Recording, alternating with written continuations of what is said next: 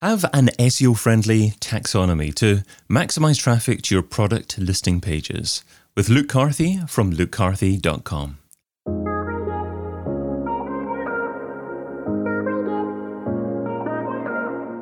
Brought to you by Majestic. I'm David Bain and this is SEO in 2022. Luke, what is your number one SEO tip for 2022? Really good question, David. Right, so my number one tip ultimately is naturally buried in the world of e-commerce, of course. That's where I spend the vast majority of my time. And I think taxonomy, or to put it another way, product categories, are something that are often left to their own devices and don't really have an SEO centricity to them. But there's a real benefit in spending the time and building a taxonomy in a way that's an SEO-friendly structure. Not only because, of course, it's going to draw more traffic, as you've said already, David, but I think additionally, it's really going to help customers to find the products that they're looking for, whether it's parent categories, subcategories, or something in the middle.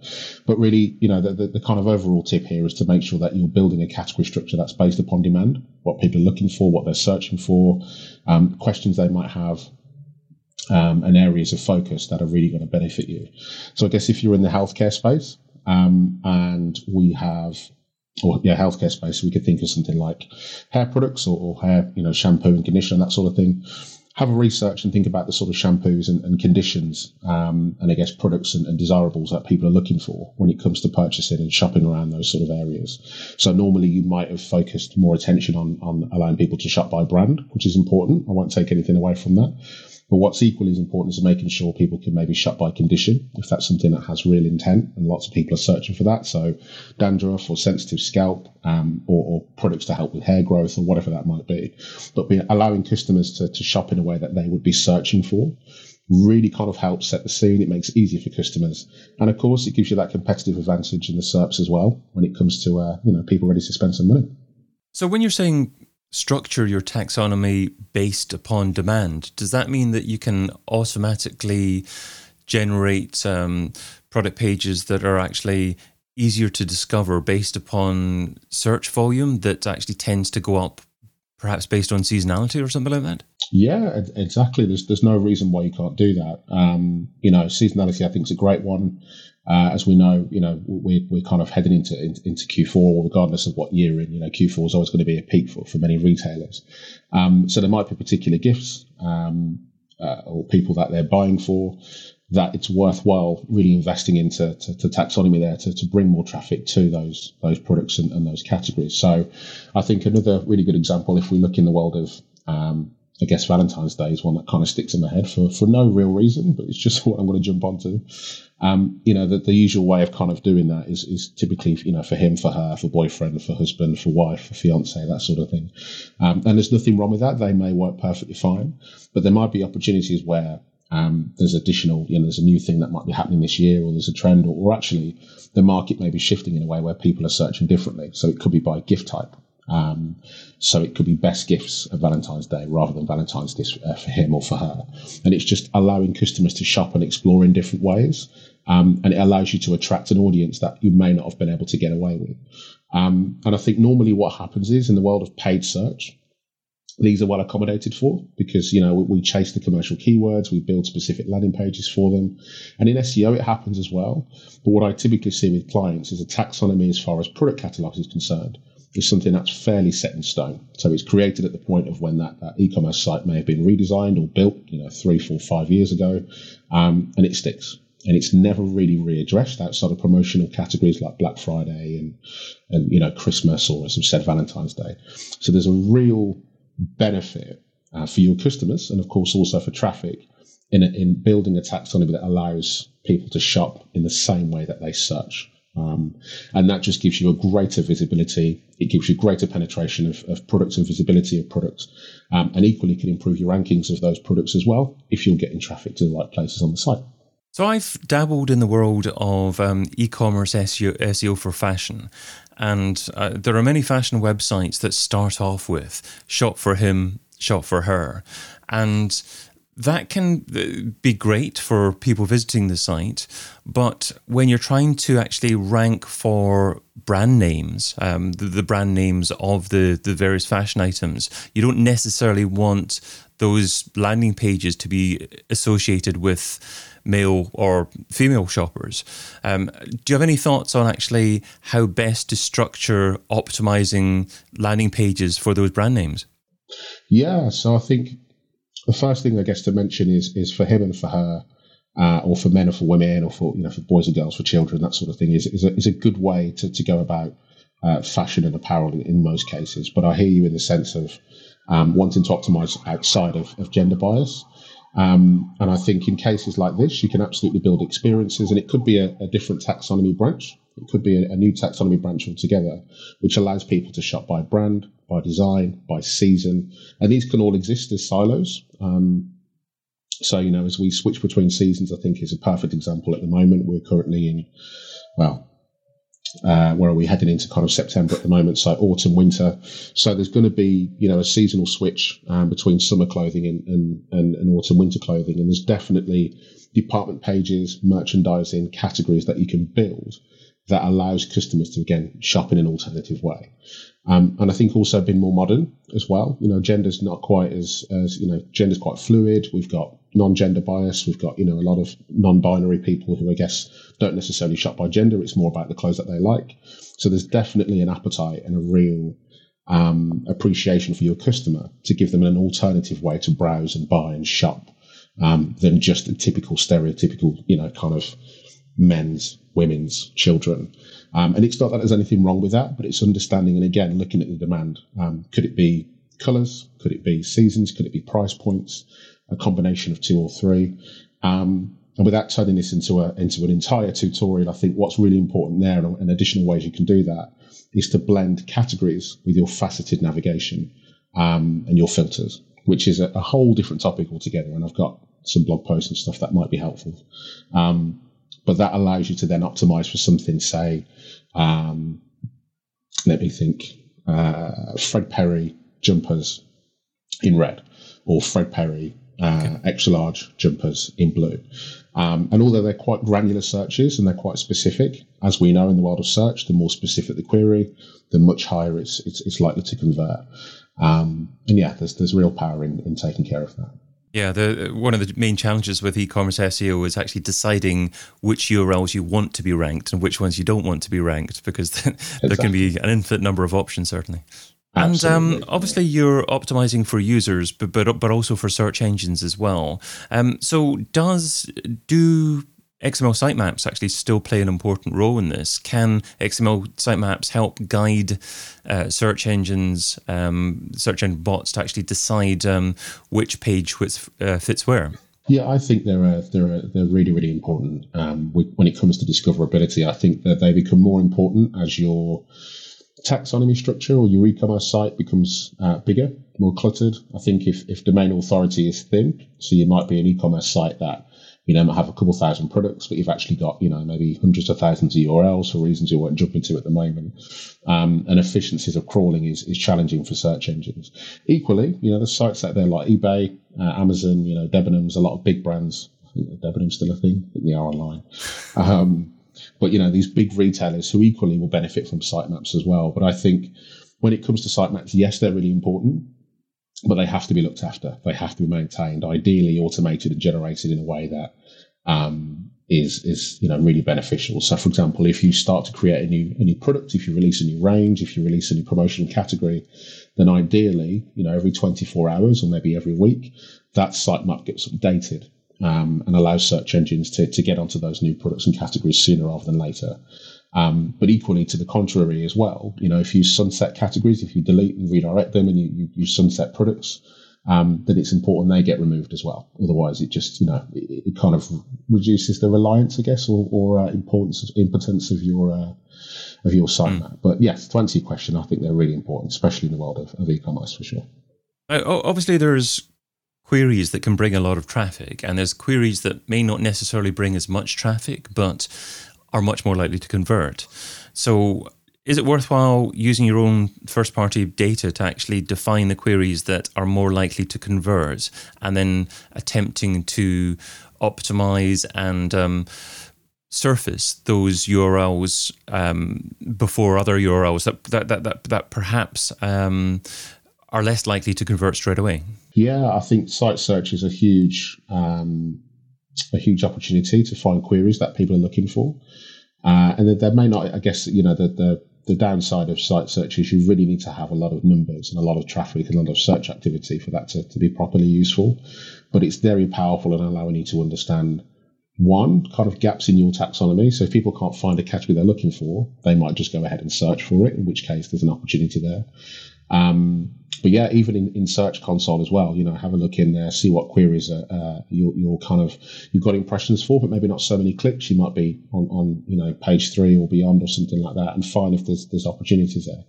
But I think additional to that as well, there's nothing wrong with having a look at competitors, search for queries in ways that you'd like to shop, see who's ranking there, whether it's a product page or a category page or both. And have a look at their taxonomy structure. There might be a structure there or an opportunity there that you may have missed. And again, especially in the world of fashion and apparel, as you mentioned already, seasonal shifts are quite important. Shopping by a brand, regardless of the vertical, to be honest, is always a really solid way of going about things. But yes, to answer your question, leveraging data, first-party data that you have is absolutely powerful for sure. Okay. And if an SEO maybe is starting for an e-commerce store and they haven't done a lot of SEO to begin with, where would be some of the quickest wins to focus on to begin with? Would you try and identify maybe the pages, the keyword phrases that had the potential to bring in traffic that were ranking on pages 2 and 3, or is there some other strategy that's better for quicker wins? The biggest way to get started, and regardless whether you're brand new to this, you're building a taxonomy for the first time, or you're an established brand who are just potentially looking at reviewing the performance of their taxonomy, then I'm a really big fan of the keyword magic tool, which is available in SEMrush. And that just allows you to start with a really kind of broad keyword, sort of shoes. Or maybe you could look at a brand of shoes, but typically you start at the top and then get more specific as you get into the data. And what that will allow you to do is understand all of the variations and questions and additional keywords that contain the word shoes. So normally you'd find things like shoe size 12 or brand shoes or formal shoes, trainers, that sort of thing. And that will allow you to then really start to build a case for not just keywords, but also the popularity of those keywords, the demand, the seasonality, and then what pillars of those keywords you use to build your taxonomy. So shoes would naturally be your departmental category. Which is nice and straightforward. But then how do you get to your second tier, or how do you get to your subcategories from the result of that? Do you do it by gender? Do you do it by by design or by color and that sort of thing? And that's all will really allow you to answer those questions and really start to define and build how your category structure should look from the top down. But that's an exercise that I would highly recommend that anyone does, whether you're starting out or you're looking at, potentially reinvigorating or readjusting your taxonomy. It's a really, really good way that I like to get started. Reinvigorating is a good word, but obviously, if someone's starting out for the first time looking at their taxonomy, it's a lot of work. But if they're fairly satisfied with how their taxonomy looks, how often should an SEO go back into it and look to refresh the taxonomy? Is this a quarterly job, a monthly job, a weekly job, or just an ongoing job? Honestly, it's one of those questions where it's kind of like, you start, you might just be inquisitive and you just have a look and do a bit of research, and before you know it, a couple of weeks down the line, you're proposing a whole new taxonomy structure, which comes with its own issues of redirects and mega menus and all sorts of stuff in there. So I would argue, if you're looking at rebuilding the taxonomy in the greatest sense, so quite a big job, I'd say maybe annually. But again, it really depends on the vertical you're in. If you're in the world of fast-moving consumer goods, if you're at cutting-edge fashion, if you're into children's toys, it's different ball game to something like groceries, which groceries typically are quite stable in terms of their velocity of product categories. So it's horrible to kind of have to say this, but it's the magic it depends answer. But I would say a soft review, maybe quarterly. So just look for any opportunities and ways to extend and revise your taxonomy. But in terms of looking at it collectively as a whole, as a whole unit, then I think annually is a good way to go about it. Okay. So working in e-commerce, SEOs obviously have to work closely with other departments, with buyers, with content marketers, with PR team as well. What happens if an SEO is confident that there needs to be a change in taxonomy and an increased focus on certain categories of product, but other people in the business don't particularly agree with that? What arguments can the SEO use in order to hopefully encourage people to along their line of thinking? Yeah, so this is a really good question. This is kind of building that case, isn't it, and getting people to get buy-in, which is a really important question. For me, there's a couple of ways I like to do this. I think the first one is to prove or disprove the performance of category landing pages to product. So, the click-through rate from landing on a category page or engaging with the category page and seeing how many customers or visitors will then engage with the product or go somewhere else or leave.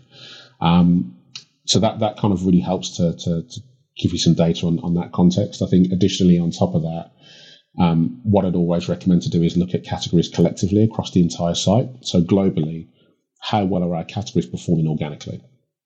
Versus, for comparison, something like paid, which paid is normally, quite a staple driver of traffic. But how are they performing organically? And if you've got a strong gap between all of the traffic sources and organic, then that would typically say to me, with potency of SEO juice and everything else aside, that would give me an indication to say that there's obviously an opportunity here where we can improve the rankings and relevancy and traffic through those categories, so that you're kind of looking at one way holistically and one way specifically. I think additionally to that as well is to see again how people are sort of browsing the site. Are they typically in tune with categories? Are they using the mega menu a lot? Or are people just getting frustrated and just using alternative ways to find products they want via site search or something else? Because taxonomy can be twofold, right? It can be a UX issue, which is separate to an SEO issue. And then there's obviously an SEO issue first, and actually primarily the navigation as far as the mega menus and that sort of thing might be fine, but normally they're quite closely intertwined. So if you have an under-optimized taxonomy structure, you can be pretty sure it's normally going to be quite challenging for customers to find what they want. Not always the case, but in the cases that I've seen, normally, a poorly optimized category structure often means it's difficult for customers to find what they're looking for through a category search. Great advice.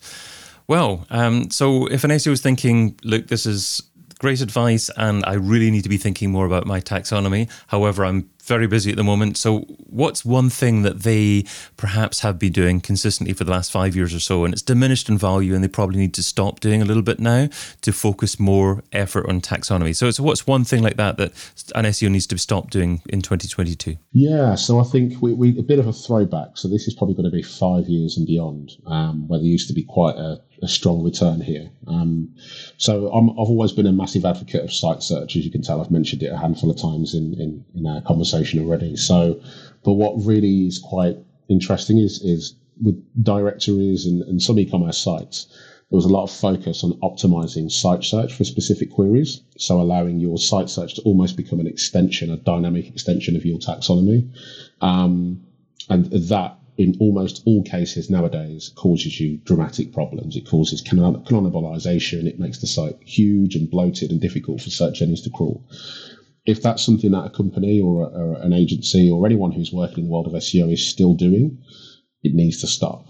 And I won't mention any names of vendors out there because I work with a lot of different search vendors, but there are a handful of vendors that still offer this as a service, where the idea is when a specific search query is searched for a number of times, so maybe goes over the 5% threshold of total queries, they proactively index that search query as a landing page to go and capture that keyword, which is a no-no, because the search doesn't know whether that category already exists as something else, or there's a product already ranking for that keyword, or whatever might be the case.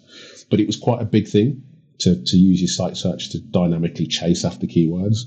It absolutely needs to stop. And the way in which you can advocate that and get better results with the same input is to go through the process of redesigning a taxonomy. But let's not pretend rebuilding a taxonomy is not a simple job. It's not straightforward. You're potentially talking maybe millions of products to go and reposition and repurpose. It's not a simple job, but it doesn't have to be seen as a global project. You can absolutely break it down by department or by subcategory and that sort of thing, really. But yeah, I hope that answers your question. Yeah, absolutely. And a lot of depth and a lot for many people to think about there. So thanks so much for being part of this. You can find Luke over at lukecarthy.com. Again, Luke, thanks for being part of SEO in 2022. No problem. It's been fun. Thanks for having me on. Check out the rest of the content from SEO in 2022 over at SEOin2022.com.